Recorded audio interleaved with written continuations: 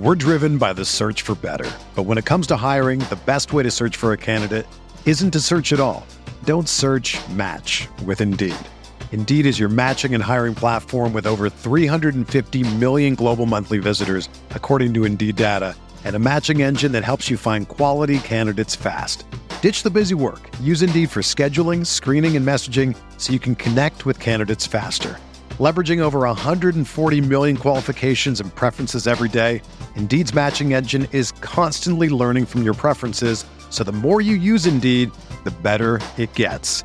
Join more than 3.5 million businesses worldwide that use Indeed to hire great talent fast. And listeners of this show will get a $75 sponsored job credit to get your jobs more visibility at Indeed.com/Blue Wire. Just go to Indeed.com/Blue Wire right now and support our show by saying that you heard about Indeed on this podcast. That's Indeed.com/Blue Wire. Terms and conditions apply. Need to hire?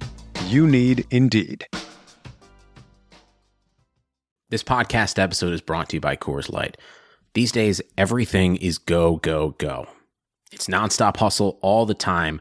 Work, friends, family expect you to be on 24/7. Well, sometimes you just need to reach for a Coors Light because it's made to chill. Coors Light is cold lagered, cold filtered, and cold packaged. It's as crisp and refreshing as the Colorado Rockies. It is literally made to chill. Coors Light is the one I choose when I need to unwind. So when you want to hit reset, reach for the beer that's made to chill. Get Coors Light in the new look delivered straight to your door with Drizzly or Instacart. Celebrate responsibly. Coors Brewing Company, Golden, Colorado. I'm Chiney Ogwumike. I'm Lisa Leslie, and we're very excited to tell you about our new podcast with Blue Wire, Front and Center. Lisa and I are breaking down what's going on in our lives, in the world, and keeping it 100. We're also learning from amazing guests as well, like Emmanuel Acho. People that show love to me, I forever got their back. Vivica A. Fox. If the foundation isn't right, then the rest of it's going to go wrong from there. And more. Subscribe to Front and Center today. Blue Wire. Welcome back. This is the Big Blue Banter New York Giants football podcast. I'm Dan Schneier, joined as always by my co-host Nick Filato. Tonight we're going to break down the New York Giants All-22 coaches film of their Week 8 loss to the Tampa Bay Buccaneers, a game where they competed hard with arguably one of the NFL's best teams, definitely one of the NFC's best teams. And honestly, as you look back on this game, especially considering the down and distance when those two interceptions were thrown, specifically the last one because the Giants were in field goal range, I come away thinking the Giants should have won this game, if not for Daniel Jones. Obviously, he was the reason they lost this game. The defense played phenomenal. Upon review of this film, and we'll get to that on the next show, we're going to break down the entire defense. There's a lot to talk about there. But really, when you think about that from a 30,000-foot view, and you take away the fact that this team is 1-7, they're out of the playoff hunt. Now, not technically, because the NFC East is such an absolute joke. They're not specifically fully out of it mathematically. But with the losses in the NFC East, their tiebreakers looking bad. And in general, I mean, even if they grind out a 6 or 7 win NFC East division win, I'm not too thrilled about that personally. That's not something that I think is that great. But hopefully they can do it because it might help them build to the future. But the point is, this roster, this team, does give you the feel when you watch games like this one specifically and the Rams and the Steelers, when you throw the tape on from those 3 specific games, and even if you want, throw in the Bears game, because you know what? The Bears may not look pretty, but they have won a lot of football games. They're the type of team the Giants aspire to be. And you realize this team is headed in the right direction, at least in my mind. I start to think about that in a lot of ways. Now, there's one way I'm not sure they're headed in the right direction. That's quarterback. We're going to have a lot about that on the show tonight. But really, when you watch this Bucs game, I came away extremely enthused specifically about their line play, their trench play. What have we said from the start of this, the inception of this Big Blue Banter podcast? It's that we believe in 3 things lead to winning football in the NFL. Trench play on the offensive side of the ball, the offensive line, which we value a little higher than the defensive line, but also trench play on the defensive side of the ball, on the defensive line, and then, of course, the quarterback play. Quarterback play is a must in the NFL these days. You need a quarterback to help you win. You can find scenarios where you get a Ryan Tannehill, but in the end, ultimately, the best quarterbacks pull ahead. You look at who has won the last 20 Super Bowls. Patrick Mahomes, tons of Tom Brady, a couple Eli Mannings in there, some Rodgers. It's really Ben Roethlisberger's. It's the best of the best, Peyton Manning. So ultimately, those are the three things we strive for. We want this team. And honestly, I do give Gettleman a little bit of credit when I watch a game like this and when I watch the stops that the defensive line made, and especially that 3rd and 1 toward the end of the game that forced the Bucs to kick a field goal that gave the Giants a chance to drive down the field. I give him credit for that. I think it took a lot to get there. He's obviously invested a lot, but ultimately they're really physical and tough on the defensive line, and it shows in a game like this. And then on the flip side, I thought this was the best game for the offensive line that I've seen the entire season, with the exception of maybe the Steelers, but I'm giving this a better grade than the Steelers because of what happened in the run game. So I want to start there, Nick, because we're going to talk about a lot. I want to start with the offensive line. I want to get your overall takeaway from what you saw on film from the offensive line. It was arguably Andrew Thomas's best game other than maybe that Pittsburgh game, if we're going to go through all the guys. I think Nick Gates had a really good game, especially pulling into space, something that we've kind of talked about before in the past. We've seen him do it on double pullers along with Kevin Zeitler or Will Hernandez, and he does an excellent job locating second-level defenders, whether it be cornerbacks outside linebackers, defensive backs, and he does just a great job eliminating them from the play. And that's a hard thing to do when you're 300-plus pounds, to pull, have the athletic ability to locate, and then have the wherewithal to utilize the right angle to locate that person and totally have them not be a factor in that rushing play. He did that, on 2 plays, and excellently in this game. So I thought Nick Gates played well from that standpoint in the rushing game. In the passing game, I think it was a little bit difficult having Shane Lemieux next to him, but I still think he was solid. I think he's definitely somebody that I'm coming around on a little bit more. I have, concerns, you could say, and which I've articulated on this podcast several times about his strength, especially going up against nose. Kevin Zeitler is a stud. There's no other way to really break it down. There really isn't. Kevin Zeitler is good as a run blocker. He's good as a pass blocker. And Cam Fleming, I think, is not good, but I thought Matt Parrott, who played 24 snaps, looked really solid in those 24 snaps. But I want to go back to Shane Lemieux a little bit. Shane Lemieux, as a run blocker, he was solid. I thought he did a good job using his strength in a phone booth. I thought he did really good down blocking on those power gap kind of concepts. Now, I think his short arms will always be a limitation. I'm coming out with an article that should drop tomorrow on Big Blue View. It's a full film study of Shane Lemieux and how he performed in this game in every facet, really. Run, pass, all those kind of things. And Pro Football Focus had him graded really comically bad as a pass blocker. I don't know if you saw that. It was like a 12 rating, Dan. Everyone's seen that It was terrible. I think it might be a little harsh, but there were some glaring mistakes by Shane Lemieux from the mental side of things, from the athletic side of things. I don't think he's necessarily ever going to be somebody who's going to climb to the second level and be excellent at locating linebackers. He was going up against really quick linebackers in this game, and Devin White, Levante David. The start wasn't great for Lemieux, I guess you could say. I think he was the weak point, but I still think the line in general, the unit in general, was able to kind of overcome that. And I'm not going to sit here and knock Lemieux and say that he stinks or anything like that. He's going up against a Todd Bowles coach defense with absolute studs on it. He struggled with William Golston because William Golston has incredibly long arms, and he's incredibly long, and I think that's always going to be a struggle for him. I thought he still had some reps, which you can see in the article, that he did a good job kind of countering and using active hands to position himself well while pass blocking and resetting himself once making mistakes, because he did make quite a bit of mistakes as a pass blocker. I don't know if you saw the same thing. Yeah, there's a lot to break down there, so that was a nice, I would say, overview of everything, but I think we should do our justice of really breaking down each player in depth, because that's kind of the game that they called for, in my opinion. This was a big game in my mind for the offensive line, and I think you're spot on here. It's kind of funny. We'll start there. We'll start with the last one you brought up, Shane Lemieux. So just to be clear, Pro Football Focus gave him a 12.1 pass block grade, 34.1 overall. It's still comically bad.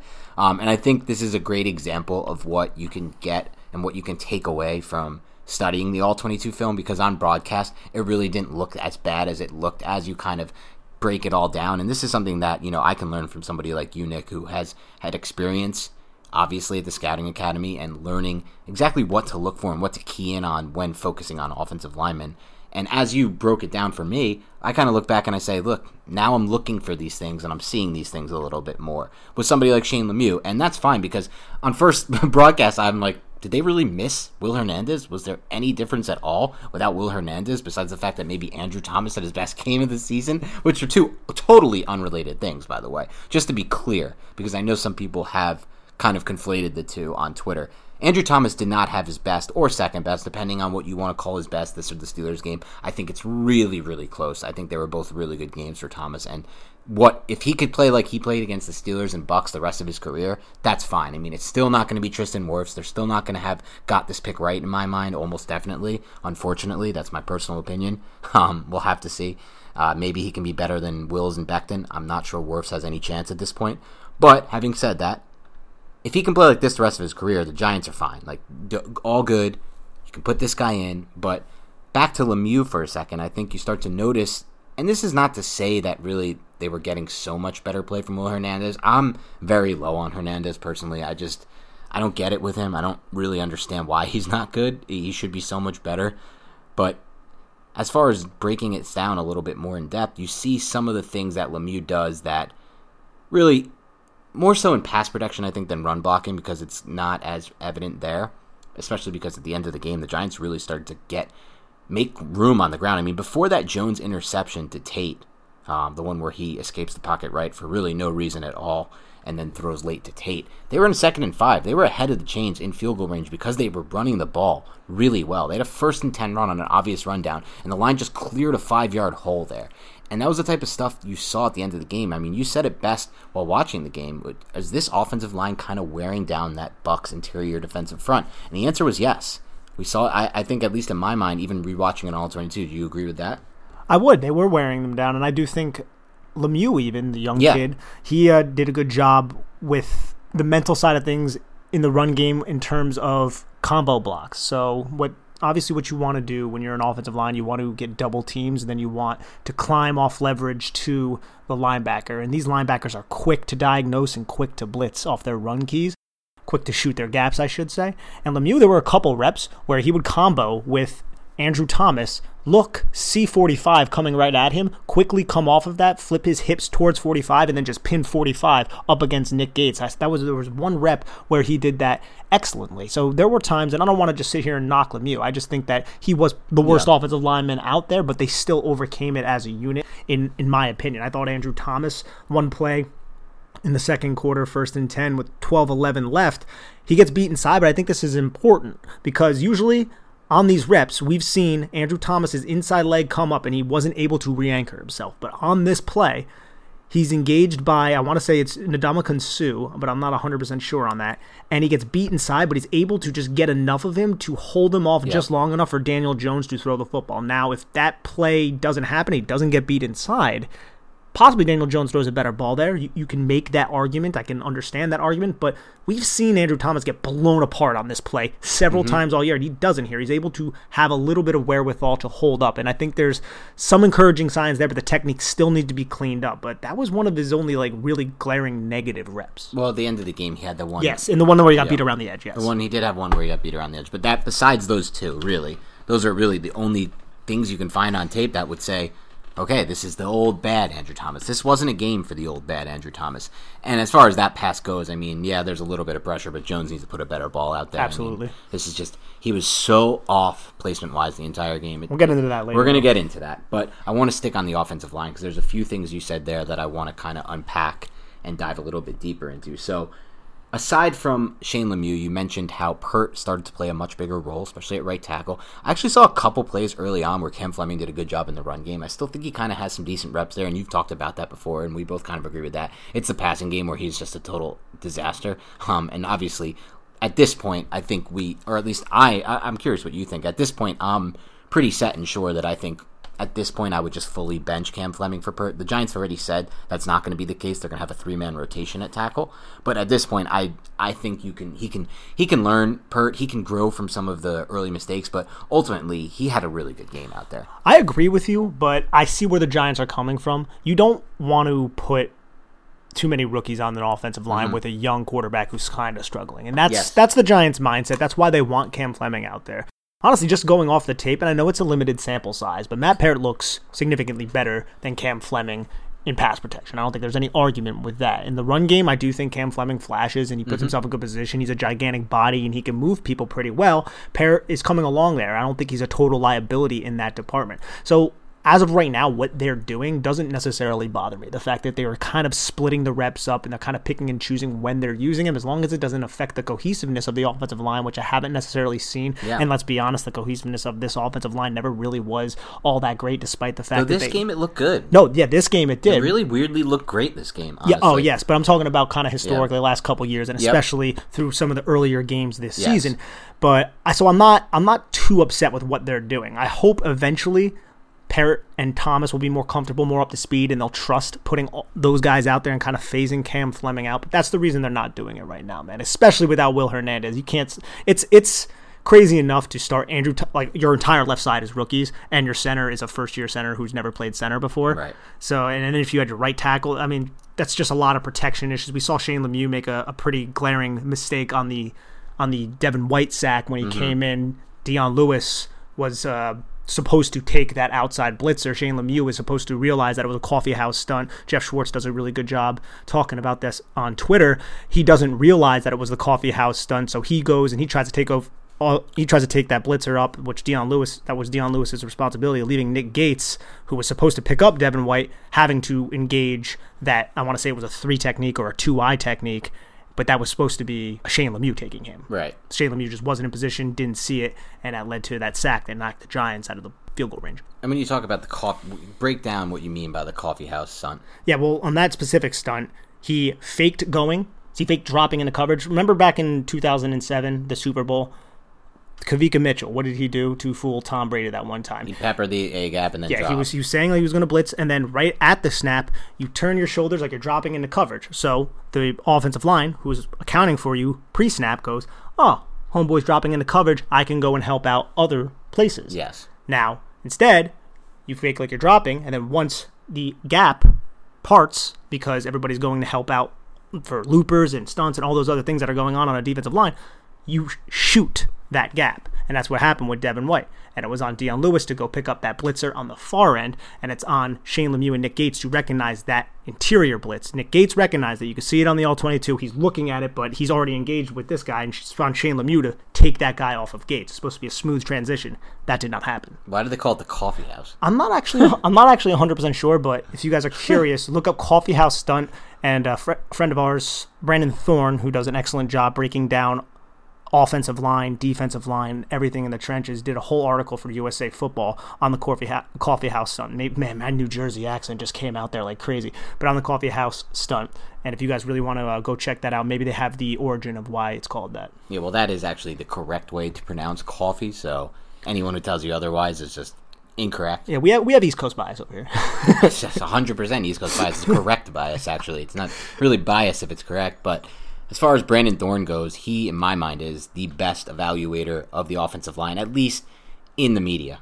Obviously, there's obviously better offensive line evaluators working for teams. Another scouting academy guy. And just to give you guys a little tidbit into that, he has Tristan Wirfs as the best right tackle in football. Not the best rookie, the best right tackle in football this year. So that's unfortunate for the Giants. He looked awesome in this game, but it is what it is. Like I said, if Andrew Thomas can at least be solid, then fine. Like that's at least it's not another Flowers. It's not another Eli Apple. It's not another, I don't know. He looked great in this game. I want to pitch you a question. How do you think if a football game were to go down, this is a little off topic, the Giants offensive line would do against the Giants pass rushers right now?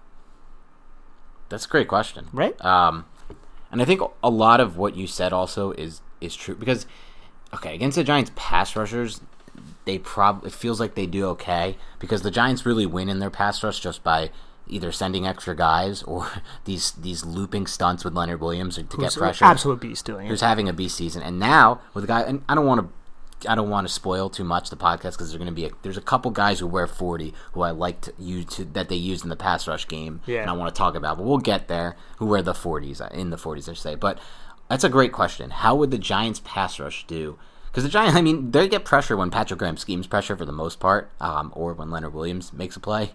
So essentially, they don't have much in a one-on-one pass rush game. I will say this, and I don't want to spoil anything for the game, but there were so many reps where Tom Brady's just sitting back there, and you see these unathletic guys try to gain the edge crazy. and just get tossed on the ground, and you're just like, oh, jeez. I love you, Kyler Fackrell, and I think he's such an underrated player, but that's just not his game. Yeah, he's a solid player to have on your defense, but Yeah. you don't really want him trying to win one-on-one edge battles, and especially if you're going up against Tristan Wirfs, who's, like Brandon said, at least in his mind, from what he's seen on film, the best right tackle in football. And then Donovan Smith on the other side isn't the best left tackle, but he had a good game. Yeah. Everybody looks good against the Giants edges, apparently, so it is what it is there. They're going to obviously upgrade edge talent at some point. They didn't really have the opportunity in my mind. Chase Young was the only edge I thought worth taking. In the second round, me and Nick tossed around the idea of guys like Julian Okwara. I would rather have McKinney every day of the week as a draft pick. I would never consider going Okwara over McKinney. And there were a couple other guys that we thought about in the middle rounds, but I don't think they really missed anything there. It was a really bad edge class. And the way they're, we'll get into all this next podcast. Yeah, we'll get into that on the defense podcast. Let's stick to the offensive line, though, because I think you brought up a great point as far as why Pert might not be playing 100% of the snaps. And if you look at last season when Eli Manning came in for Daniel Jones when he was injured, you saw much better offensive line play, and that's credit to Eli Manning because he does an excellent job of helping the protections and adjusting the protections before the snap, and Jones is getting better at that. I really believe from what I've seen, especially when you watch a game like this where the offensive line plays so well, Jones is definitely getting better at that, but he's still nowhere near where Eli was or where he needs to be. So if you throw another rookie in, I completely agree with you, that could make that task more difficult. But let's... Oh, yeah, go ahead. Yeah, but absolutely. I mean, I think it was indicative in the Philadelphia game. You saw him and Golden Tate communicating on the touchdown pass to Golden Tate. Right. Because he was saying, hey, there's going to be a blitz coming, and Golden Tate looks at him, do you want me to run hot? Do you want me to run a slant? Yeah. Do you think this guy... No, I don't think this is happening. I'm going to run my fade. And Jones helped set that protection, was in communication with his wide receivers. And that's what you're seeing all the time pre-snap. That's why you see the play clock go down to zero sometimes. It's because there's so many different things. There's so much stuff you're trying to diagnose and digest. And as a quarterback, you have to, if you do have a young offensive line that can't really necessarily do it themselves, you have to account for every dangerous defender. And that's not as easy as it sounds when these guys are moving like crazy and they're changing where they're rushing from. And it's something that Daniel Jones is going to struggle with, something that, I mean, week 1 and 2 last year with Eli Manning against Dallas and Buffalo, the offensive line, we weren't really complaining about the offensive line that much. We were complaining about the offense. No, without a doubt. I mean, the offense we were complaining about, but... The offensive line, not necessarily, but... And then, obviously, week 3, we had Daniel Jones magic, and it was like we were riding a little bit of high with beating the Washington, I'm going to say, and Tampa Bay. But then you saw with Mike Zimmer against Minnesota, it was just ridiculous out-scheming of the offensive line. The offensive line was, and I know it was a good defense at the time, but they were being out-coached and out-schemed, and it was very evident that they were taking advantage of a younger offense. And to give credit where credit's due, I still think Mike Zimmer has his entire... I still think Mike Zimmer's throwing 100 miles per hour. If you look at the stats this year, with all the injuries the Vikings have had on defense, which includes a young secondary that's completely beat up, all their pass rushers are injured or gone, and yet they have one of the best third down defenses and red down zone defenses in the entire NFL. That's Mike Zimmer. He's a great coach. He's one of, if not the best defensive minds in the NFL right now. So just to say, like, that is what it is. Like, I didn't expect Jones as a rookie, but you're right. It's a great point overall. You can see the difference there. But I want to unpack a few more things on this offensive line individual. So let's start with what you said about Kevin Zeitler, who you referred to as an absolute stud. And I completely agree with you. And I think that with Zeitler, a lot gets lost on Giants Twitter and in general with the overall 30,000-foot view discussion of him. At the trade deadline, there was a lot of talk about trading him. He has, I think, something like a $13 or $14 million cap hit next year, so I want to unpack all of that. I think when you just look at the broadcast angle or just consider the Giants' offensive line or look at some grade or whatever it may be, you might think that he's just an average or solid offensive lineman, but that's not true. While playing next to Cameron Fleming and Nick Gates, which is not helpful for any right guard, he's a stud. He's an absolute stud both in the pass and run game. He's one of the best offensive linemen I've evaluated since I started following the Giants. I swear to God on this. Nick, I know you just said it, so you probably agree with me too. To me, this is not someone I would even consider trading. There's no... What have we said the entire time? There's nothing more important than getting quarterback, offensive line, and defense right now. I have changed my mind a bit on how to build a defense over time. I now personally believe it's more pass coverage than pass rush. You see what the Miami Dolphins are doing, who are now one of the 3, 4, 5 best defense in the NFL, at least right now. And the reason is that when they have Byron Jones and forgetting the other Xavier Howard healthy, no one can throw on them. And what they did against the Rams was unbelievable. They just pushed everything up and said, Jared Goff, we're going to just blitz the hell out of you. We're going to send extra guys. We're going to play man on the outside with these two corners. You're screwed. There's nothing you can do to beat that when you have two great outside corners. And the Giants have one great outside corner. I personally believe that their clearest path, and especially when you have a guy like Patrick Graham who can scheme up pressure, and that goes for the Baltimore Ravens, one of the best pass defenses in the NFL. The Dolphins, so I'm going to mention this. All these kind of Patriots ways. The Patriots, obviously not this year, so they got screwed by all the opt-outs, and they're just not the same defense, but the Patriots of 2019. So that's a whole nother thing, but as far as the offensive line goes, why in the world would you trade your best offensive lineman, the only good offensive lineman that you really have, the only really good one, at least playing right now? Obviously, we hope that will change with guys like Andrew Thomas and Matt Pert, potentially maybe even Nick Gates. Who knows there? I'm not going to include Hernandez in that. That's another story. But why would you trade your best offensive lineman who you could have at 30 years old or 31 years old next year, which is not old in offensive line years? It's simply not old. For $14 million. That's where you want to spend your cap, by the way. You want to spend your cap on what if we said? Offensive line, quarterback, defensive line maybe, or the trenches. I don't know there. I'm kind of all over the place now on where I would build my defense out, but the two things I know I would do is invest in offensive line and quarterback position, invest my assets there. So with that said, it was a no-brainer for me. I would have never traded Zeitler at deadline. I'm happy he wasn't traded. I think if you just traded him and threw Lemieux in, this line would look terrible. It would be a terrible transition from Zeitler to Lemieux. I think we know that. And you could also throw out starting Matt Parrott at that point. Yeah, right. You want to put Lemieux, Pert, and Gates on the right side of your line? It's a disaster. I'm telling you, coaches are talking about that. That is a big talking point in coaching. You need experience at specific units. You need experience on the offensive line. I was never on the team, trade Kevin Zeitler. Let's see Shane Lemieux play. I think Shane Lemieux, you let him develop, you get him in situations like this when it warrants, see how he does, and then further develop him throughout the season. But he's not a player right now that you want to rely on. No. He's not a player that should be starting. And he's not a player I want to rely on in 2021. And I don't want to rely on having to, if they get rid of Zeitler, having to find a new right guard for 2021. It's enough. Stop trying to add more positions to find on the offensive line. They might already have to add a center next season. We don't know. Like me and Nick have said, there's a lot we're starting to like about Gates, but we also have our reservations. We think the position can be upgraded. Hopefully they can go into 2021 with Pert and Thomas at the tackles. I don't know what they're going to do at left guard, but they don't want to add another position that they already have their best player. It makes no sense to me, and I know a lot of people this offseason are going to be like, cut him, he's over 30, we're a rebuilding team, we need the cap. No, you don't need the cap. Spend the cap on players like this. That's how it goes. And if you watch the All-22, when you break it down, you see why he's their best offensive lineman and why he's still one of the best guards in the NFL. I know he might not have those grades on Pro Football Focus while playing next to Cam Fleming, a rookie in Matt Pert, or Nick Gates learning in the center position. But when you watch him in the run game specifically, he's a big reason they had some of their biggest holes in the run game. And in the pass game, he just doesn't make mistakes. Just doesn't. I mean, there are, a handful of plays that you can remember out of all the plays this year where it's like, Kevin Zeitler kind of could have done that better. Or, kind of could have done that better, maybe a little bit of a stretch, but where you're like, oh, man, he lost that. More so that. He doesn't really lose. He's always in good position in the run game. He's always executing his assignments as a pass protector, like we said. I mean, I don't know why we would try to get rid of that, and as you've already said, man, he's not old.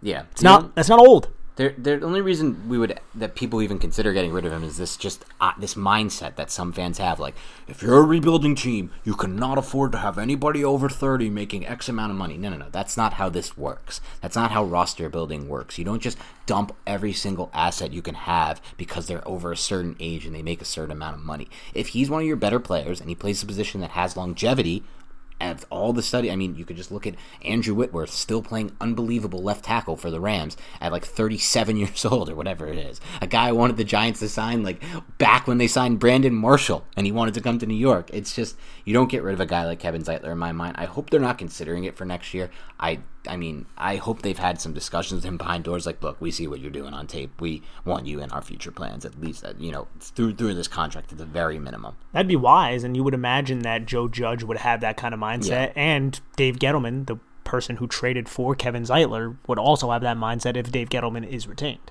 Yep, completely agree with you, but that I don't want to get into the Gettleman thing right now. That's for another time. I don't think they can honestly afford to look us in the mirror and retain him, but It is what it is. I will give him his due credit. When you watch a game like this and you see that defensive interior play the way they do, and they're so physical and they're so good at the point of attack, and they were a big reason. You want to know why this defense is able to compete against a team like the Bucs, who really are pretty old school in the sense that they like to run the ball a lot on early downs. They wanted to establish the run, quote unquote. It's Bruce Arians' ball. He likes to do run, play action shots, and that doesn't work against the Giants front. It just doesn't work. It put the Bucs in a lot of third and second and long situations. And then when they got in those third and shorts, especially the one at the end of the game, you just see that. I think the Giants might have, honestly, one of the best, if not the best, third and short defenses in the entire NFL. It's really and truly, if you look back, maybe one day I'll do some charting on this to see how they performed this season and last, but specifically this season, because I believe they've taken a jump there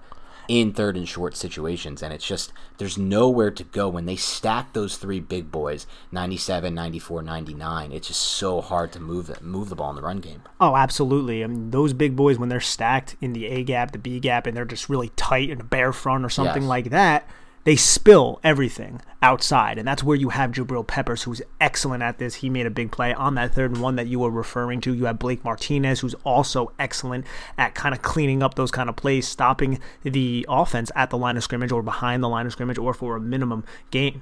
So, man, but let's save that for the defensive podcast. I don't want to dive too deep into that. That's a play I wanted to break down because it was a big one. But let's go back to the offense, because before we wrap up, I think what you said on Gates is kind of where we can go with that for now. I think as we see more of Gates and we start to see some of the nasty stuff he does in space, which is really where, in my opinion, he's at his best in the run game as well, where he gets that second level better than I really expected him to be able to, you start to get more confident, like we've said kind of in the past, and we continue to say, that this is a player we can probably roll into 2021 with and not feel like he's a total liability.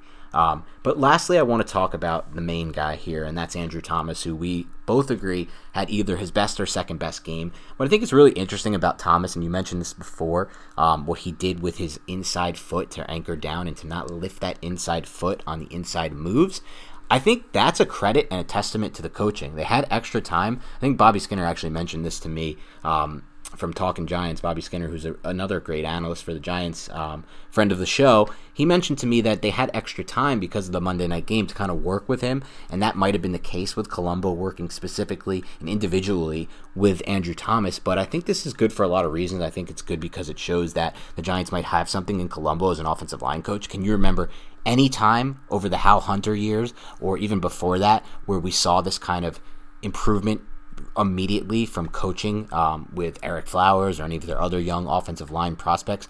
I mean, can you remember any time where even a young offensive line prospect was able to kind of, and we'll see if this continues through games, obviously it's one game sample size of him kind of improving on that inside move, but having said that, if it does continue, it shows that he is the type of talent and player who can adjust to coaching. And so I thought that was really interesting and really good long-term for the Giants. I would agree, and there were quite a few reps in this game. If you focus solely on Andrew Thomas, you're like, wow, that's the kind of player that you're hoping that you get. Now, I think it comes down right now to consistency, because there were 2 or 3 really bad reps, I would say, where it was somewhat, I wouldn't say it was as bad as what we've seen over the last several weeks, but man, there were a couple plays where he had to do some unique things, because Jason Garrett was really creative with some of his play calls, doing like half boot, roll out, throwback kind of passes where Thomas would have to position himself in some unique ways, and he did that pretty well. And I was pretty surprised, man. That requires a lot of footwork, a lot of understanding of angles, and he was able to do that, plus obviously the strength while engaged, strength through contact and all those things. There were a couple of reps where he would get JPP up the arc and he would just get his hands inside and just move his feet smoothly and just kind of be that dancing bear we're hoping that he'll be. Right. You saw that a couple of times in this game. It actually gave me a pretty solid glimmer of hope for Andrew Thomas, but now it needs to be consistent. We need to see it week in and week out. We need to mitigate the mistakes for this player. Yeah, no doubt about it. And I think really where Andrew Thomas is at his best is when he's kind of blocking down, and this was the case, I think, at Georgia.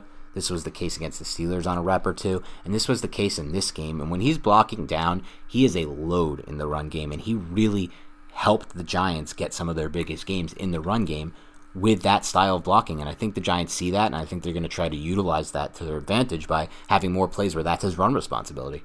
Yeah, and those kind of plays too. So basically when you block down, you're going to need to have a defender shaded inside or a defender shaded on the outside shoulder in a 3 technique position on the guard. And you run a power gap concept to his side, to the left side. So you could bring Caden Smith from the right side to be one of the puller. You could pull the backside guard, Kevin Zeitler. You could run that counter play that the Giants ran a couple times with Alfred Morris in this game right around the edge. You have Andrew Thomas block down aggressively. You can have a tight end on the edge, but with these Giants and their blocking with the tight ends, it's not exactly great. Although I will say in this game, when they were asked to, it wasn't as bad other than Levine Toilolo, who I think, ironically enough, probably had the worst game as a blocker out of the 3 tight ends. I thought there were a couple reps, especially Caden Smith, where I was like, okay, Caden Smith, that's actually pretty damn solid right there. But the tight ends, they're not necessarily reliable. And that's one thing, just to go off on a little tangent, I wonder how the San Francisco 49ers are going to be without George Kittle. I think he's such a pivotal part to their rushing attack. So is Gronk to the Bucs rushing attack. We saw that firsthand. Yep. Look at Gronk with some of the, and again, he's not going up against the best. It's so hard to find these guys, man. I mean, if the Giants can ever get another a 2-way tight end like they had with Kevin Boss, that was really the last time they had it. They had it one season with Bennett, and they had it with Kevin Boss. I don't think they've had it since, or they haven't had it, in my mind, really, ever, really, besides that, in the time I've been a fan. Obviously, Mark Bavaro, I mean, let's not go crazy here. He was the best they've ever had as a 2-way tight end, but that's such a rare breed in the NFL. It's kind of like the deep half safety we talked about during draft season. They're so rare, and they make such an incredible impact on wins and losses in my mind. When you can put a tight end who can hold and maintain, I have two times in my notes where Evan Ingram blew a run play again, and that's not his fault. He doesn't have the frame for it. He really doesn't. But there was one play, and one of them specifically, where Caden Smith had a really awesome block, and this play was going to be a huge one. There was a huge hole on the left side, and Caden Smith completely drives 92, Vernon Golson, a defensive lineman, out of the play. Now, it's a big ask for Evan Ingram. He's the last guy on the edge, and he has to maintain his block on JPP. But with this block that Caden Smith puts, and with the safety with one of the safety playing high, 31, and with the other safety, 33, on the edge away from the play, if he maintains this block, and again, Evan Ingram's never going to do it. It's a tough ask, but when you have a guy like, my whole point is when you have a guy like Gronk or George Kittle, they maintain that block, and then that hole is huge, and it's Alfred Morris, so it's probably not going for more than like 6 yards or 7 yards, but if you have an actual NFL running back, someone who should be in the league right now, running through this hole, this is potentially a touchdown if you cut it to the outside, or if you make one move to make this safety miss. There's literally one guy, because 45 is taken out of the play as he tries to shoot the A-gap. The other linebacker's on the other side of the field, and 92 is literally driven out of the play by 82. Now, if 82, Caden Smith, can maintain this and be more consistent and show like 10 reps of these a game, then you kind of start to feel like he can do it. I don't know if he'll ever become that kind of blocker. I like him overall as a player, but I don't know if he's ever that kind of blocker. But again, that just goes to show, like, it's those little things, like, that's literally potentially a touchdown play if the running back can make one guy miss. Alfred Morris will never be that running back, obviously, but if the running back, and Saquon Barkley should be that running back next year when he's healthy, to make that one guy miss, and if that happens, then it's a touchdown. So it's just kind of to show what the value you can get from a 2-way tight end. And Caden Smith had another rep, too, in the second quarter, 2nd and 4, 12:48 left in the game. For those of you following on Game Pass, it was a double pulling play where the center and the play side guard, Kevin Zeitler, both pull, so it's a G lead type of play. And on the edge, to the boundary, you have Levine Toilolo and Caden Smith. Caden Smith is outside, and Caden Smith literally takes the defender, and I can't see the number of the defender right now, and just holds him up at the point of attack and then drives him through, and then they're both on the ground. Just eliminates the end man on the line of scrimmage. Yep. This was the play I talked about on the immediately after on the reaction podcast. This is one where I feel like Alfred Morris did absolutely nothing and just was great blocking, and he just kind of ran a sweep that was purely blocked for him. To me, this is just like not good running back stuff. And but it's excellent blocks. But it's unbelievable blocking. And then literally Caden Smith makes this play, and he made the other play too. And I don't think I mentioned the timestamp for that one. So that one, the first one that I talked about where Caden Smith takes out Vernon Golson, that's 1st and 10 at the New York Giants 42 in the third quarter. With 3:42 left if you want to tee it up on Game Pass. But again, these are two great reps by Smith that really have you excited. It's William Golson. Not Vernon Golson. Yeah. Sorry. Vernon Golson's like 45 right now. Yeah. Vernon Golson is probably the only... Vernon Golson, this is the first mention anyone's had of him on any football podcast in a long time. Dude's ears are ringing right now. Yes. He's going to become a fan of Big Blue Banter just because we're mentioning him. Just because of the name mentioned. But anyway, let's transition to a few more things on the offense side of the ball. We're going to want to talk skill players. We're going to want to talk Jason Garrett, because I have some good things to say there that you might not expect. And then we're going to run a wrap up with Daniel Jones. But before we do any of that, we're going to take a quick break to hear a word from our sponsors. even though sports had a break, your business didn't.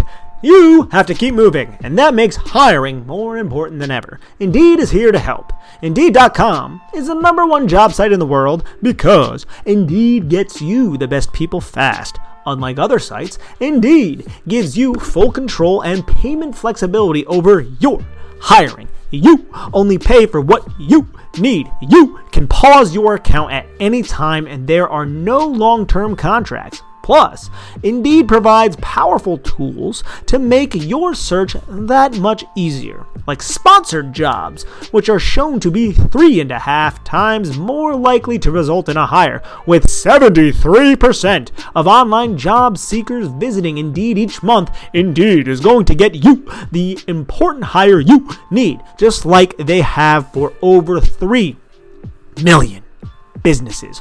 Right now, Indeed is offering our listeners a free $75 credit to boost your job post, which means more quality candidates will see it fast. Try Indeed out with a free $75 credit at Indeed.com/BlueWire. All one word. This is their best offer available anywhere. Go right now to Indeed.com/BlueWire. All one word. Terms and conditions apply. Offer valid through December 31st. Football is back in full swing. You might not be at a game this year, but you can still be in on the action at BetOnline. BetOnline is going the extra mile to make sure you can get in on every possible chance to win this season. From game spreads and totals to team, player, and coaching props, BetOnline gives you more options to wager than anywhere else. You can get in on their season opening bonuses today and start off wagering on wins, division, and championship futures all day every day. Head to BetOnline online today and take advantage of all the great sign-up bonuses. Don't forget to use promo code BlueWire, all one word, at betonline.ag. That's BlueWire, all one word. BetOnline, your online sportsbook experts. Okay, so let's start with Jason Garrett, because I thought that this was Jason Garrett's best game by far as offensive coordinator of the Giants. Now, I will start by saying this. This game gave us so much validity to the argument that Nick has been trying to make all season with me, and what we've gone back and forth on all the time, that part of the reason why Jason Garrett hasn't looked as good on film or on the broadcast or whatever you want to say with his play calling is because of what the defenses show. For some odd reason, Todd Bowles and the Bucs defense used a pretty similar game plan to the one they used against Daniel Jones last year with the single high safety. In my mind, you would have to be an absolute maniac to not just play 2 or 3 high safeties against Daniel Jones. He has not been able to figure it out so far in his career, in my mind. He did a little bit better with it in the game before, where he was taking the whole shots. I'm trying to remember, was the game before this one? Yeah, the Eagles game, where he was taking more shots in between the zone. And that was great, but in general, Jones has obviously not done a great job against zone coverage throughout his career, in my mind, in everyone's mind, by the stats and everything. But for some odd reason, Todd Bowles was playing a ton of single high and blitzing a ton. And quite honestly, if Daniel Jones just had his ball placement that he's had for pretty much every game of his career besides the Eagles game last year in the cold and a few plays of that Packers game, he probably would have thrown for like 350 in this game. He missed multiple touchdowns in this game, literally legitimate touchdowns in this game, like 4, maybe 5. I'm trying to think. And he missed 2 to Slayton. No, 3 to Slayton in my mind. 3 touchdowns to Slayton. Maybe the third one that he could have just put in the inside wouldn't have been a touchdown, but at worst it's a catch. But if he just throws that ball inside, it's a touchdown. He missed the one slant and go to Shepard. That's a 4th touchdown. These are like 60-yard plays. And then in the Ingram ball, I wouldn't call it a miss, the one that Ingram made a really good catch on, but that could have been another 50-yard play. So I have no idea why Todd Bowles played this team like this. I think that's just how he plays defense, no matter who the opponent is. This is just the type of coordinator he is, and it works. They're one of the best defenses in the league. And it worked to and like you said, like we've talked about, and we'll get into this when we get into Jones. Jones was rattled in this game. He was quote unquote seeing ghosts. I don't want to say it like that's a joke because of the Sam Darnold line. Yeah. But in reality, he was rattled out there. There's a reason why his ball placement was the worst we've seen of his career. It's because of the pressure, and it's because he was pressured on a league high. No quarterback had been pressured more this season. When we say pressure, that means sending more than 4 blitzers. No quarterback had been pressured more in a single game this season than Daniel Jones against the Bucs in Week 8. That was the game plan, and it worked to that extent. But at the same time, man, like, it's so risky. I mean, you could just beat Jones by playing 2 or 3 high in my mind all the time. I mean, he's going to throw for 172 against those defenses. He's done it every year, but he's done it every game this year. I'm sorry, but listen, he had chances because of Bowles, and I think Garrett did an excellent job taking advantage of what they showed, and they were loving to sit on routes, and we've been talking about this all year, Nick. We want to see the receivers gas these routes when the corners are just stopping on routes, those, the button hooks that we seem to run all the time, the spacing button hooks. Well, they were running it, the slant and go with Shepard, the Darius Slayton ball that, literally, it didn't even look like Slayton did a double move there. It was blown coverage, yeah. It was just a blown coverage, and I don't even know if I call that a blown coverage. I think that the Bucs the coaches were just telling the Bucs, literally just sit on every route. Just sit. It's like Jamel Dean on that play had some sort of brain fart. It was weird. It was like in Madden, sometimes in Madden when you accidentally are over your corner and then the play's going on and you're just standing there because you're not reacting. Yeah, and you didn't know you were highlighting the corner. Yeah. You're trying to get to the defensive lineman in time. You couldn't do it, and then your corner just beat on the go route. That's what it seemed like. And we're talking about the one where Jones obviously looked back to his right and threw the interception to Shepard, if you're thinking of the play. But on that one, another one. And they were gassing the routes, the slant and go. Obviously, the deep post to Slayton, where, again, that wasn't the same thing because there was a single high safety somewhere near the play. But again, there was all this space out there vertically, and I think Garrett did an excellent job taking advantage. I think he did an excellent job designing those throwback plays. That was awesome. Those were creative plays. What have I been saying this entire year? I want a coordinator who's going to show motion and get a defense shifting all to the one way and then move the play back the other way. I watch the kid I love right now, Zach Wilson, this quarterback at BYU. I'm just fucking falling in full bloom love with when I watch this kid play. It's also the coordinator there, and BYU has an unbelievable offensive line, which no one's talking about because they don't have 5 stars, but the coordinator there does an excellent job of exactly that, using motion and using misdirection to kind of get the defense flowing one way and have the play go back the entire opposite way. And Garrett did a great job of that in this game. So I really thought that Jason Garrett, with the exception of 2 play calls that I thought were unbelievably poor, the 3rd and 11 screen to Dion Lewis, really bad situational play call, and the jet sweep at that last drive, that's obviously terrible stuff. With the exception of those 2 plays, he was lights out, and I really want to give him credit because I've been harsh on him this entire year. The entire Giants community on Twitter, the analysts, we've all been harsh on him. But I think when he finally and this goes back to what Nick has been saying the entire time, how the hell what else was he going to do when teams are just playing that 2-high shell or that 3-high shell against the Giants? But when they didn't, when Todd Bowles played him aggressive, he fired back with an aggressive game plan. Yeah, and I think a lot of people were critical of Jason Garrett after the Washington game. And I think there were some play calls that you could kind of nitpick, and I think that would be fair, but I also believe that was an excellent game plan against Washington. People were like, yeah, Chase Young and Montez Sweat, they didn't really do anything. It's like, yeah, the reason they didn't do anything was because of Jason Garrett's game plan. It's because of how conservative he was. It's because they ran the football and they got the ball out of Jones's hand quick. Hopefully they could do something similar against them this week. We're not 100% sure because Washington's going to be tracking on that. Now, the 2-high safety thing. Another reason, yes, Daniel Jones looked better in Pat Shurmur's system last year, but I do, and I've said this before on the podcast, believe that this is kind of a product of not having Saquon Barkley. The fact that a lot of teams are playing 2-high safeties against them, and it's resulting in Jones struggling because whether it's healthy Saquon Barkley or not, having Saquon Barkley on the field, that's the guy you stop. If you were a defensive coordinator, the name you're circling is Saquon Barkley. And without Saquon Barkley, you're looking at Alfred Morris and Wayne Gallman, and I like Wayne Gallman, but he's not Saquon Barkley. That changes how you're going to play the Giants offense significantly. And I'm really curious, man, and I don't think I'm being ridiculous when I say this. This team could have a couple more wins if Saquon Barkley never gets injured. I think it changes the entire outlook of how the defense is playing Daniel Jones, and I think that assists Daniel Jones a lot. I think it's so tough to say. I mean, I think you're right, probably, even though it goes against everything I believe in about the running back position. But I think you're right from the sense of not only does it change how the defenses play the Giants, but he's good for 1 or 2 or 3 or 4 by now 60-70-yard touchdowns. That's just who he is. I mean, he's done it his entire career, too. And those are game-changing plays. So I would agree with that ultimately, and I know people are going to hate to hear this. There are times where him not being in the game has actually helped the Giants because I think that he doesn't do an excellent job of reading his holes. It's just my personal opinion of watching Barkley for enough time, both at Penn State and with the Giants. He likes to bounce a lot of runs outside that he shouldn't.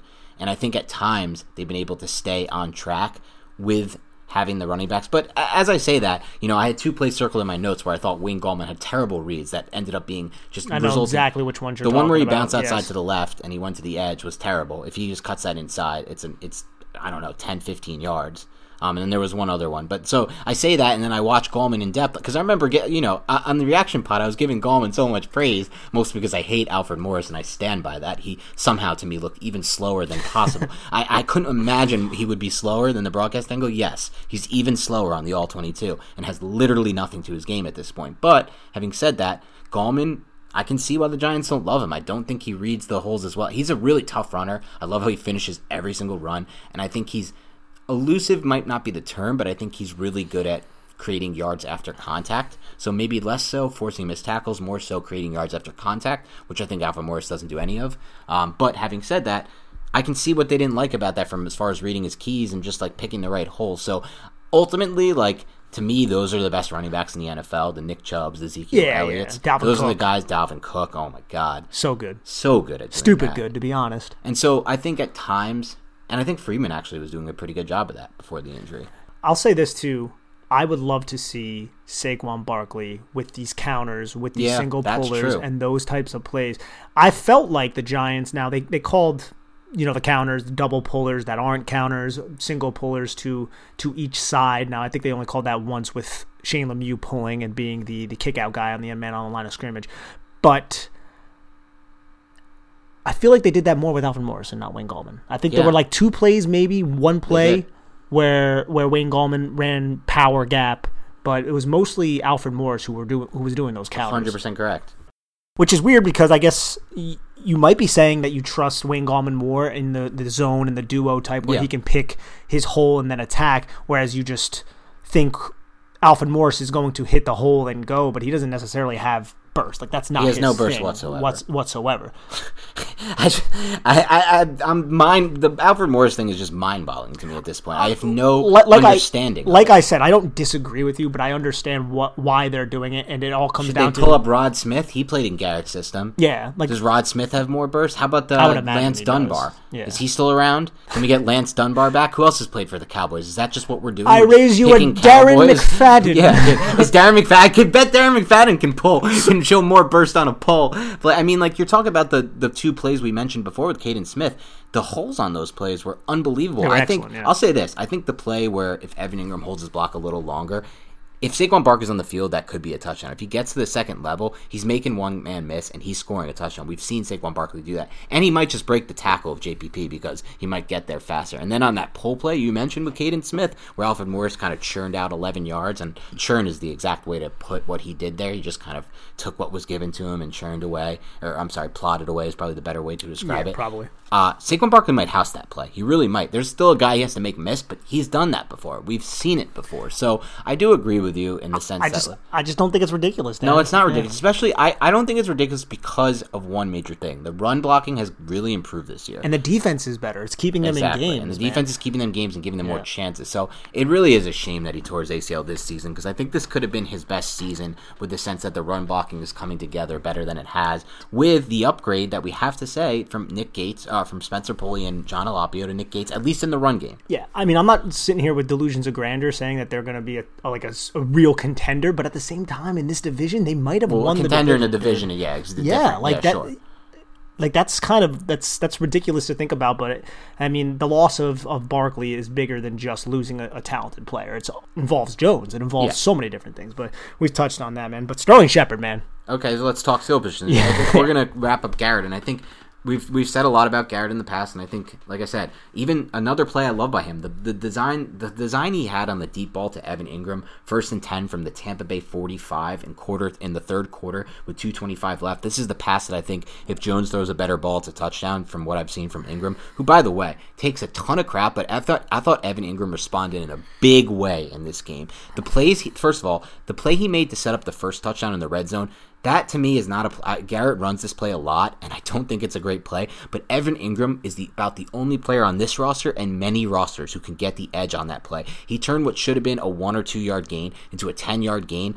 That got them down to the 2, and if you watch this play on All-22, it actually was a touchdown. Ingram leaped out and got the ball inside the pylon, but this play was a predetermined read by Jones, and if you watch the play, Golden Tate is open on a corner route and throws his hands up and kind of throws his hands up to get the ball and then throws his hands up after the play, but then kind of celebrates when he sees what Ingram did with it. But this predetermined dump to Ingram should have been a 2-yard gain, and we've seen Garrett run this play a lot, but Ingram single-handedly has the burst and that second gear to get to the edge, and this set up that Gallman touchdown.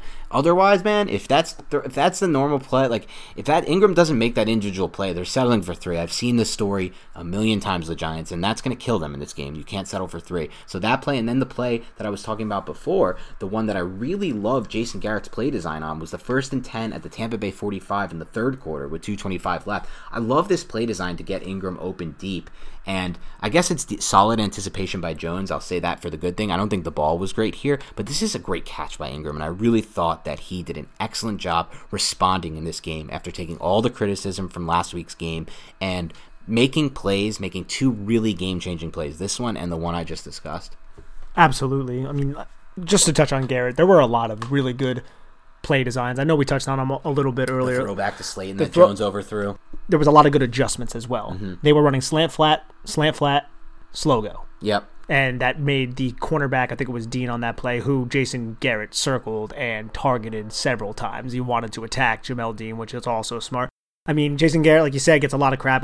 I don't think he deserves as much of it, and I do still have some gripes with him. And as for Evan Ingram, yes, he can take a mesh concept, a little drag route, and he can house it. He did it against Tampa Bay last year. I actually really love that about him. He did come up big in this game, and I do believe that was a touchdown. When you review the All-22, it looks like the ball definitely passed over the pylon. And I know we've said this several times on previous episodes, but the difference Sterling Shepard makes is astronomical for Daniel Jones. The guy is always running precise routes, and you know that Jason Garrett really loves to run that pivot route on some 3rd and short, 2nd and short kind of situations. We've seen Garrett call that play several times. You don't want to establish a trend, but damn, does he not sell that route so well when Sterling Shepard goes inside like he's doing a quick little slant, plants on his outside foot, and just explodes back towards the outside. He's always creating separation on that play. Yeah, Sterling Shepard is another player who, like Kevin Zeitler for me, I have no interest in trading. I have no interest in moving on from this offseason. I had no interest in moving on from the trade deadline. This is a building block. You need a player like this out there. Shepard was a prospect who a lot of people loved in the draft class when he came out because of what Nick just mentioned. His precise route running, his ability to win early in the route, and his explosiveness after the catch, and his toughness. He's really tough receiver. He makes tough catches, and he takes big hits and holds on to the football. And then when you look at guys like I mentioned, Matt Harmon with reception, this is a guy who just literally charts how cornerbacks or receivers do against quarterbacks, regardless if the ball comes their way, and he wins more routes than the vast majority of receivers in the NFL. And as you watch the tape, it becomes obvious and clear. And it's just great to see Shepard, who, by the way, for the 2nd straight week, for whatever you guys want to make of this, had the highest grade from PFF of all Giants offensive players. PFF grade, who knows what to say about that? I don't think it's that great, but he's an excellent player, man. He is a really, really good building block for this franchise.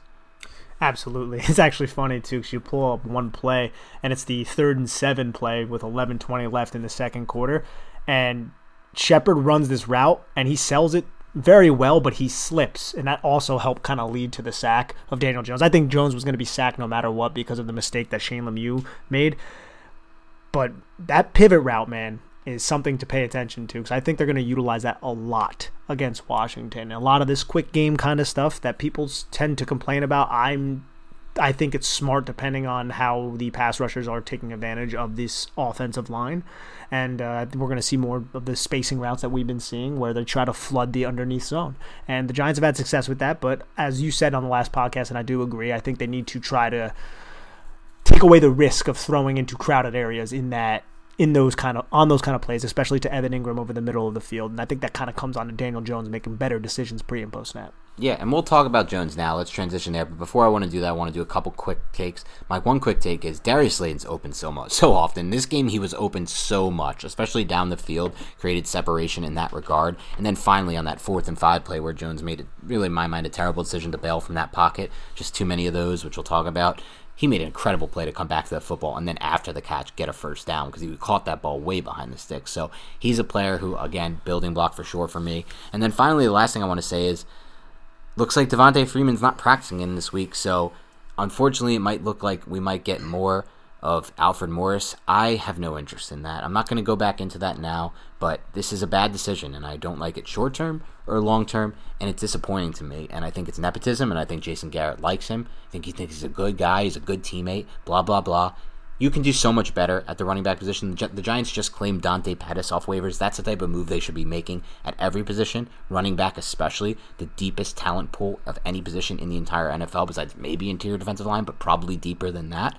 So hopefully they change their mind on that, because I can't afford my mental health. I can't take it, man. I can't see this 41 plotting too much longer. There could be some cronyism there for sure. Oh, easily. Yeah, but I actually wanted to touch on one more person before we get into Daniel Jones, and that's Golden Tate, man. There's a lot of weird stuff going on with Golden Tate. You got Joe Judge basically telling him to go home and doesn't really need to go to practice because his wife's tweeting about how he's not getting any targets, and that's why his stats are down, and he's having, I guess you could say, heated discussion with Daniel Jones and things like that. You could see his body language on the tape isn't exactly great. Like you said, he was open in that one throw to Evan Ingram. He was open in the end zone with his hand in the air. Well, guess what?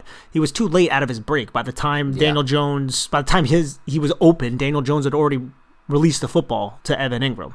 He just doesn't have that same burst. I think he could be valuable to a franchise. Don't get me wrong. Like, I think he could help a team in the short to intermediate parts of the field. I don't think he's totally washed, but I don't like having a veteran player who's visibly disgruntled and kind of that Jeremy Shockey to Eli Manning kind of effect going on. I hear you. I don't think it's quite at that level of Jeremy Shockey, Eli Manning. I've gone back and watched some of those early days. Jeremy Shockey was such a douchebag to Eli Manning. Oh yeah, it's crazy what he got away with. That's an extreme example. I can't believe the Giants tolerated that for as long as they did. They just loved him so much. I mean, Shockey was what we were talking about. He was the face of the franchise. He wasn't just the face of the franchise. He was literally a two-way tight end. He was an incredible blocker. He wasn't just a receiver. Yeah. He was an unbelievable point of attack blocker, and they tolerated it, but for a little while. But he was a total douchebag to Eli Manning. I agree with you, but like having a player I agree with you. Yeah, I was going to say. It doesn't seem like something that Joe Judge would really want to tolerate. I totally was going to say, I agree with your overall premise. I just wanted to say that first, but I totally agree with your overall premise. This is part of why I was fine trading away Odell Beckham Jr. at the time they traded him away. I watched the tape from that year. I saw it on the broadcast angle. I saw it in the locker room because I was in there for a few of those games. He had his own special rules, and then on the sideline, the body language was really poor, and it carried over. It was very infectious for the rest of the receiver group there. And then on the field, when the ball didn't go his way, or he wasn't thrown at the ball placement that he liked, the hands would go up. And overall, that's just not something you want on your football team. The Patriots don't tolerate it. The good teams don't tolerate it. Mike Tomlin doesn't tolerate it. The good teams don't tolerate that type of shit. The Ravens don't tolerate that crap. I mean, like, obviously Hollywood Brown said what he said. They kept that in-house, and they're going to get him more targets this week, and I get that. But probably deserves it, too. And he probably deserves it. Let's be honest. Lamar Jackson needs to read the field better and see, because Hollywood Brown is open a lot. And I do, and in some ways, I do kind of feel for Tate, because I think he is open a little bit more, and I think that Jones, in my mind, is really not that great at reading the defense and seeing the whole field, and I think still a lot of Daniel Jones' game at this point is just going with his pre-snap read. It happens so often. When you watch the tape and you really focus in on what he's doing, it's still a lot of it. I think there's times in this game especially where he didn't do that, which is great, because when you play him single high, he does a better job of taking advantage of those shots, because he reads it better, I think. He trusts one-on-one. He trusts one-on-one. He'll throw the ball up to you. Right. He trusts one-on-one. Now, his ball placement was atrocious in this game. That's the only way to describe it. It was like literally Haskins level bad, but at the same time, he reads it better in that way. So, again, for Tate, I somewhat feel for him, because he's not like, he'd love to be in the Chiefs offense right now, or, play for even Kyler Murray or he had his bags packed during the trade deadline. He's like, ship me out of town, guys. He wanted out. I mean, he doesn't want to play for a team that's that's a conservative ball offense, that, and I get that. He still feels like he has a lot he can give, but at the same time, I agree with your point entirely, I should say, that they don't need players like this on this franchise. He's also used to playing with Russell Wilson and Matt Stafford. Yep. Like two very good quarterbacks, and he's going to a second-year quarterback in his second system who seems to be struggling right now. So there's definitely a lot of frustration there. I just don't want this to bleed into the locker room. I don't want any kind of problem like that happening, and I do trust this coaching staff to kind of squash that kind of stuff. I do too. That that could be a really good point of where Joe Judge stands out as a plus as a coach. If he can squash this, if he can get this back under control, because it doesn't look like they're going to well, they obviously can't trade him at this point. They might release him, but I don't think based on the contract details that he's going to get released. We'll see what happens there. It depends if he really, I mean, he could push for it. If he starts to go off and do things to force his release, he can do it. I mean, we've seen players do that in the past, and it wouldn't be the first time. I mean, essentially that's what Antonio Brown did. It didn't end in a release, it ended in a trade, but as they entered that offseason, the Steelers had no choice but to trade him. So then he forced himself out of the Raiders by releasing. Yeah. and these Antonio Brown feel-good stories that I'm reading from, obviously some of you guys know I'm an editor for CBS, so we covered the NFL cycle. There were 2 stories my boys at CBS and my writers wrote today, these feel-good Brown stories, and I'm just reading them thinking, are we really doing feel-good stories about this guy? Have you read what he's done off the field? Like, this is a really bad human being. He's not a good guy. Like, I think this guy is one of the worst human beings that I've seen in the National Football League in a long time. When you read the stuff, take a look at his cases and take a look at some of the stuff he's done. He's a bad human, so I don't buy any of the feel-good stuff, and I am not down for his second chance. But point is, like Nick said, Giants don't need players like that on this team. Absolutely not. And it's funny because we might be seeing him catch some touchdowns on Sunday Night Football. Oh yeah, no doubt. I mean, with the they're going to use him. They're going to use him. I mean, the Brady connection with him was like it happened right away. If you have him in fantasy and you are a little hesitant, I would fire him up. I had him and I dropped him because I needed to keep some other player, but I don't care. I don't want him on my team. It's bad for the personnel. It's bringing down the morale. Yeah, it's bringing down the morale of the team. I don't my roster is that, but I better cut off because I don't want to talk fantasy. It could lead to another 1-star review. I know we talked for 213 seconds about Wisconsin football and led to a 1-star review to whoever you are. I can't believe you counted. Yeah, I went back and I counted how long we talked about that. But let's go on to Daniel Jones. Let's talk about Daniel Jones. So, the Jones discussion, where do you want to start this one? I'll give you the floor, Nick. Honestly, there's really not much. Well, there's a lot to be said about these individual plays, what he did, the mistakes that he made pre and post snap, how he read things. But this was uncharacteristic from a ball placement standpoint. Let's start there. Yeah. Because you and I think, have been pretty positive about how we feel Daniel Jones' accuracy is, how he utilizes touch, and how he doesn't really miss many throws. He's pretty good with those kind of things. But in this game, I felt like ball placement, it was so evident that it was just erratic. And I tried looking at his footwork. I think there were a couple plays where his feet weren't angled, I feel like, to where they should have been on some of those deep sideline throws. His hips weren't really angled all that well. I felt like he had a little bit more happy feet, wasn't really staying in the pocket, like we said in some of the in the last podcast. And that, to me, man, these are little things that I hope they're not going to become habitual.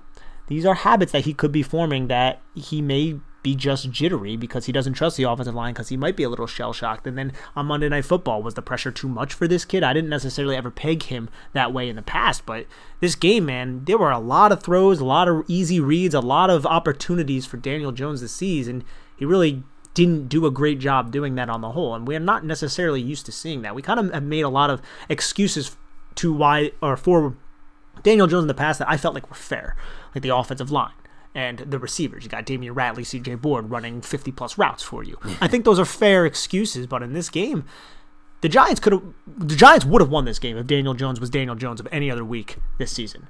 And that is an indictment on the quarterback. It leads to questions about him as the future. I'm not off the bandwagon of Daniel Jones right now, but he needs to bounce back and he needs to show more consistency, because what happened on Monday night is inexcusable from a franchise quarterback, and even from a second-year quarterback, because, again, like, it wasn't necessarily just mental. There were so many mistakes by Daniel Jones that led to this loss. And the ball placement thing, like, why did your accuracy go awry? We need Shaplinski to definitely be in his ear, the quarterback's coach, to assist him in this development and to kind of stabilize him, calm him down, and get him back on track.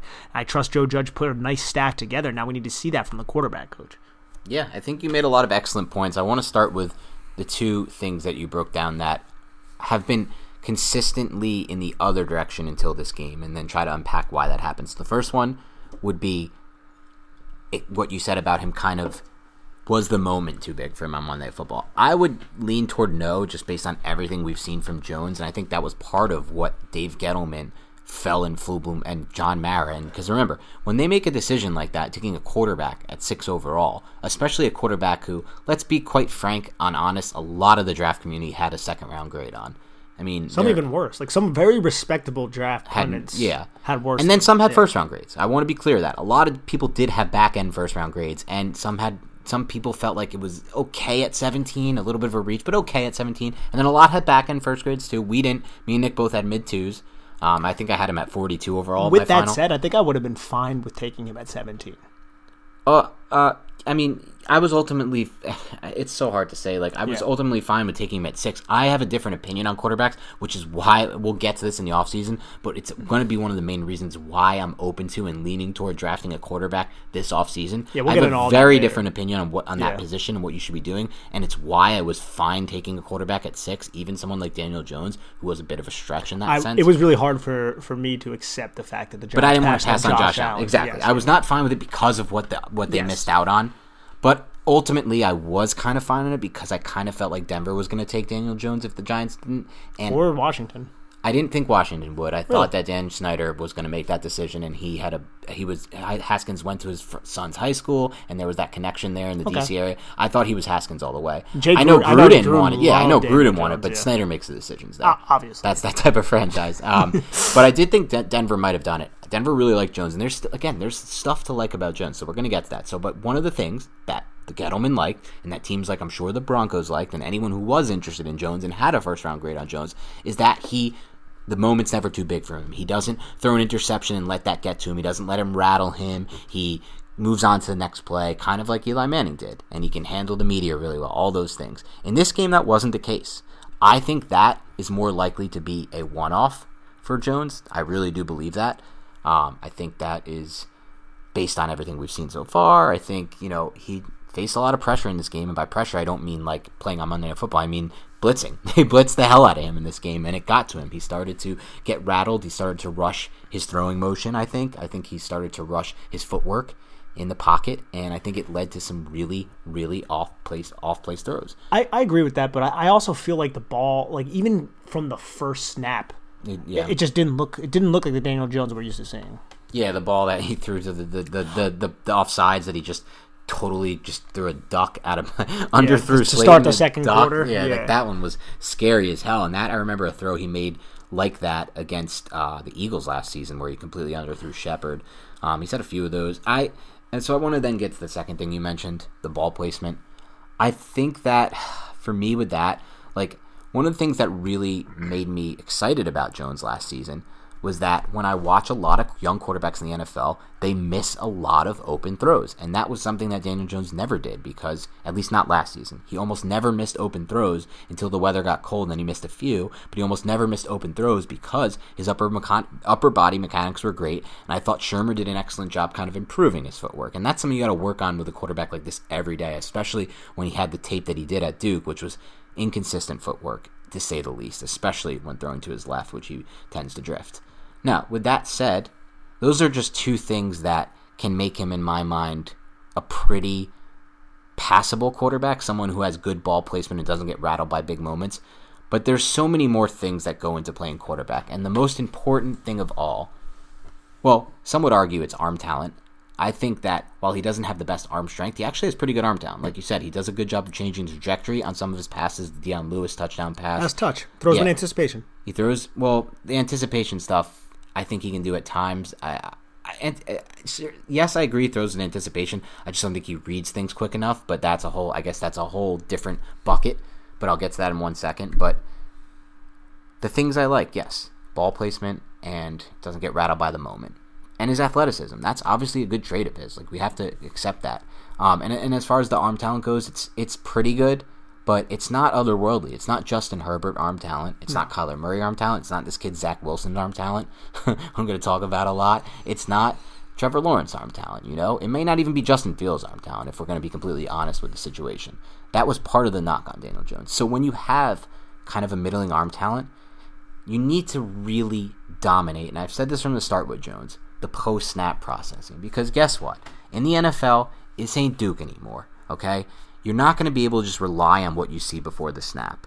Defenses know that that's what you want to do. If defenses are not going to make it that easy for you. So like that play with Tate, like you said, like I agree the ball was out of Jones's hand, but if Jones reads that a little differently from the immediate snap, he had some time in that pocket on that play. And if he knows that corner route's going to come open, he can put the ball in a spot like he did to Tate on the final touchdown of the drive, and that might be a touchdown. Honestly, and there's multiple plays like this throughout Jones's career where he's just not reading the defense after snap. He's just simply going with his pre-snap read and locking onto there. And this is what Dan Orlovsky broke down about him last season, and I thought the breakdown was a little bit unfair, but as I watch more Jones, it becomes clearer and clearer that it's a pretty fair analysis. He really is an A plus B kind of post-snap reader. He has his pre-snap read, that's A, that's plan A, and then he has a plan B, but it's like if those two things are taken away from him, the way he thinks about in my mind, it's kind of the way he processes defense and his whole style for playing the position. It's kind of like, I'm going to do this or I'm going to do that.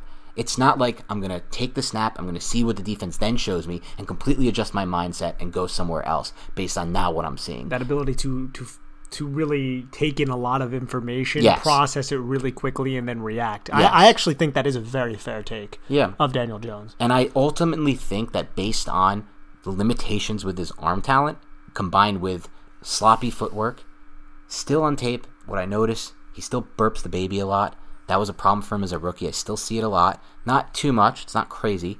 But if you have those limitations in my mind, and if you throw the third thing in, which is my biggest concern right now with Daniel Jones, which is that he just really does a really poor job of pocket management. I think that he doesn't shuffle his feet and reset. I think he's looking to escape way too soon in spots where it makes no sense to escape. Like the pocket is totally fine. It's clean. It's clear. You need to reshuffle your feet. You need to reset your feet. You may need to take a 2-step back. So you may need to step back to your right, step back and one to your right, or step back and one to your left. Basically what Tom Brady does to be what he is, and Drew Brees. But if all those things are still concerns and you're a mediocre, or really what he is at this point, a poor post-snap processor, because that's what he is. He's not a good post-snap processor. He's just purely going as... And the way he thinks of it, like you said, like I think what you said is kind of I don't know if it's innate in these quarterbacks. I don't know if it can be learned. Like my concern is that can this really be improved? I think it could with coaching and experience, as I've kind of said before. I'm not going to say it can't with those two specific things. And man, even the passes that he completed in this game, they were off target. Yeah, a lot of them. And Sterling Shepard had to make catches behind his back. There was the 2nd and 10, 3:30 left in the second quarter. If he hits him in stride there, Sterling Shepard picks up an extra 10 yards possibly on that little slant route, that deep slant route. And there were plenty of things like that. But I think that Orlovsky breakdown that you just mentioned, I think it's fair, but I'm not willing to just throw it away just yet. I do think that you can develop it, and I do believe that he is a smart kid. I do. Yes. I also think that he could do a much better job with all of the post-snap analysis and, like, just take the Darius Slayton miss, for example, the interception. You're looking towards the middle of the field and you see the safety dart. You should automatically know you have a one-on-one. You have a one-on-one on the left side. That's the type of stuff I'm talking about. You just described it perfectly. I would love to know what he's being told before and after these things by the coaches. I really would. Now, I'm not like indicting the coaching staff whatsoever. I'm sure they're doing an excellent job, but I'm wondering if they're seeing something else and they're trying to attack something else specific that is in Daniel Jones's mind. But those are the types of things that lead me to think, yes, he needs to do a much better job. Once you see that safety rotate, you know you have a one-on-one. That should be your first read. You need to look that direction and you need to take advantage of a mismatch, which Darius Slayton versus Jamel Dean one-on-one coverage isn't a mismatch. Even if Jamel Dean didn't blow that coverage, it's a mismatch. Yeah. Especially Slayton's more than likely going to win. One-on-one, and also I want to say Dean was like, his pre-snap leverage was about terrible. Like 8 yards off the ball. 8 yards off with a slight tilt inside. Inside Slayton's going to go outside of that and try to take advantage. And that's something you also have to see, where the cornerback slide up and his leverage. But for me, all that, while I do agree with you, he's a smart kid, so that would lead me to believe it can be improved. What concerns me, and I'm going to see if I can articulate this better, because I don't think I did a great job of articulating it just there on that first analysis of this. I think part of it is the process is the issue here. I think the way that he thinks about how to play the position. I think you articulated it very well, to be honest. But I think you think of it as it's an A or B situation, like you said, right? Instead of kind of reacting. He doesn't have the reactionary quickness to be like, oh, it's not A or B, it's actually C, so now let me execute that. But that. have you ever tried to I'm trying to think of a good example in your life. Have you ever tried to change your shot in basketball? You have a jump shot, you've been shooting it your whole life, but somebody shows you the right way to shoot, but then you try to change your jump shot and you're not picking it up right, and you're kind of just end up reverting back to the way you knew. That makes more shots, more go in, because you developed a certain way and you got used to it. But you're not reaching your potential. But you're not, it's not only that you're not reaching your potential, well, yeah, in that sense, you're not reaching your potential, but also you can't get to that point where you're doing it the right way because you just can't redo it from scratch. Your mind is your muscle reflexes are too much, your mind has gone in that direction. I'm just not sure he's going to ever change the way he sees the field in that sense. I just don't know too many quarterbacks I don't study enough quarterbacks to know if they have done this or they haven't done this, to be honest, but I know that what he did at Duke is what he put on film, is what he's doing now, and so I know that it hasn't improved yet, and I know that this guy, in my mind, does not have the arm talent to win if this is the way he processes defenses. It's my personal opinion. He can, you can put a great team around him, maybe you can turn him into a Tannehill, and just like you said, the coaching can get better, and there's going to be better players around him. So his A and B options will work. Even if the defense shows him something he doesn't see. But just to not be able to realize some of the things that he has at his disposal based on how things change post snap, like you mentioned on that Slayton route, those little things to know that you have that.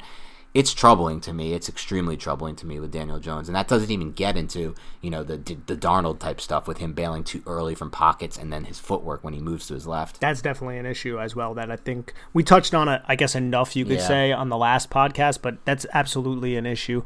You need to be able to, and I know it's weird to say because the Giants' tackles have been so bad, but you need to be able to have some sort of confidence in your offensive line to stay within the timing and the rhythm of the play. Mm-hmm. You don't want to always kind of play this, okay, we're just going to extemporize and wing it, and hopefully one of my receivers comes open. And credit to Sterling Shepard and Darius Slayton for doing that on that drive. Because despite how ugly this game was, I think a very positive thing can be taken away from the fact that the Giants were put into a similar position that they found themselves in all year, and this time they actually punched the ball into the end zone, and they actually scored. Now, granted, they needed 8 points instead of 6 or 4 or what have you.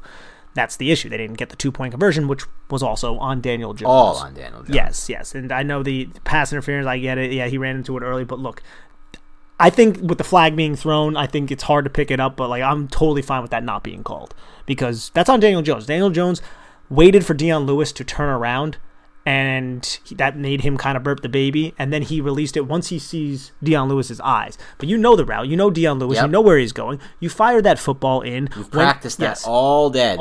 When you guys, best guess what? Just so you all know this, and I'm sure most of you are aware of this, when there's only one 2-point conversion play in a single game, it means that play was practiced 25 times, and it's well developed and well repped out because they knew they had. When you have to get to your second or third 2-point conversion, then you can start to say maybe they don't have as much experience with the play, they don't have as much reps with it, but that play has been worked on way too many times for Daniel Jones to burp the baby, to take that second hitch, and to wait to make that throw. Absolutely, man. It's hard. And even then, even if you do all of that and you make those mistakes as a quarterback, you could still throw a better ball there to the pylon, and he could still run under it for the touchdown. Yes, or for the 2-point conversion. Sorry. Yeah, I mean, it was the excellent play call against man coverage. It totally put Antoine Winfield Jr. into a really precarious situation, crossing the formations, and he was outside the hash. He had so far to cover, and he had a bunch of routes coming at him, so there was so much traffic. And credit to him, what an athlete to cover that ground. But even with him doing a really good job covering the ground, it should have been a 2-point conversion. Easy. But here we are, another loss. Yep, and so it is what it is on the offensive side of the ball. But again, if you're asking me why is my confidence level that Daniel Jones will be a quarterback at a 2 in 5 years, that's 2025 at this point, a 2, and why am I ready to start turning the page this offseason when they, again, have a top draft pick? A lot of the reasons are Jones' development and where I see his ceiling at this point, unfortunately, but a lot of them are also the importance of the quarterback position and what I believe helps you win. I mean, you see what the Arizona Cardinals did. They decided, instead of looking at the tape of Rosen and saying, we have some stuff to work with here, we can improve him, the footwork's bad. I'm using Jones as the example. I'm not basing this on Rosen. I've not studied his all-22 with the Cardinals. But not saying things like, the footwork to the left is bad, he's escaping pockets too early, the post-snap processing isn't really improving. Instead of saying, but it will improve, and we can make him better. We'll put all the talent around him. They took a chance on a really talented thrower who they believed in. And Kyler Murray has turned that franchise around already. They're already competing, and they're going to compete for the division. They might compete for the Super Bowl potentially. I don't know if they're ready for that yet, especially with the Chandler Jones injury, but they're on their way because of Kyler Murray. And if the Giants have that kind of opportunity this offseason with one of these quarterbacks, it's going to be really tough for me not to want to take that opportunity. Everything needs to be considered, and I'm sure we're going to get into this in subsequent podcasts. Yes. But as of right now, this has been a long podcast on this Giants offense. And yes. I mean, we need to see Jones be better. It's that frank. Hopefully the offensive line can continue doing what they're doing, and hopefully Sterling Shepard stays healthy. And that's the final thing I would say. I mean, ultimately, the offensive line played a hell of a game, so that's not good for Jones. Like, you can't be bailing from pockets when your line's playing well. But again, like you said, there's still a long way to go. We'll see what happens here. But thank you again to everyone tuning into the Big Blue Banter podcast. This one went a lot longer than we expected. We had a lot to talk about the offense. Stay tuned. Jump in the next one. Please make sure you download, rate, review, and subscribe to us on iTunes. And if you're the Kwame Zillow, the one guy who gave us a recent 1-star review, guess what? Even if you're listening, I don't care. I don't care if we lose you as a listener. You've already done enough damage by giving us this 1-star. You're not a friend of ours. You're not a friend of the show. But in all seriousness, everyone else who are fans of the show, thank you again for tuning in. And remember, follow us on Instagram at NYBigBlueBanter. And there's going to be a special live Q&A that me and Nick are hosting this Friday at 5 p.m. Eastern. That's right, a special live Q&A this Friday at 5 p.m. Eastern on the Locker Room app. I have already tweeted it. It's pinned in my profile on Twitter. I will be tweeting out the link again. You need to download the app, and then once you get on the app, it's a really cool thing. You join this locker room. It's going to be called State of the Giants. Me and Nick will be the host in the locker room. We will be talking into the phone, into our phones, into the app, and then you will hit this button that asks you to grab the mic, and we will then give you the mic, and you will talk into your phone your question. We'll take back the mic. We will answer it. There might be some back and forth. It's going to be really awesome. So we hope all of you guys jump in for that. And for those of you who can't make it, send your questions in anyway. And we're going to end up putting the recording of that live Q&A on our podcast page, so you'll be able to listen to it back if you can't attend it then as well. So again, thanks to everybody for tuning in. Thank you to all you who gave us those 5-star reviews on iTunes. That really helps us grow. So once again, as I like to end this bad boy, go Giants.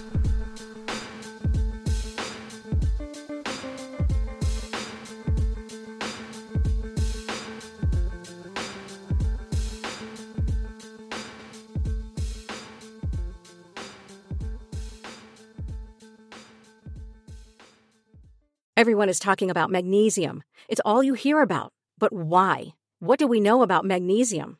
Well, magnesium is the number one mineral that 75% of Americans are deficient in. If you are a woman over 35, magnesium will help you rediscover balance, energy, and vitality. Magnesium supports more than 300 enzymatic reactions in your body, including those involved in hormonal balance. From functional medicine doctors to mental well-being and female hormone experts, we all know that magnesium is the one mineral to improve all aspects of well-being and health. But which one? Magnesium Breakthrough from Bioptimizers, the trusted choice recommended by leading experts with 7 best-absorbed forms of magnesium to ensure your body receives the support it needs for overall well-being. Go to bioptimizers.com/balance today and use code BALANCE10 for 10% off. Support your journey to wellness at bioptimizers.com/balance. Magnesium Breakthrough from Bioptimizers, your foundation to optimal health and vitality.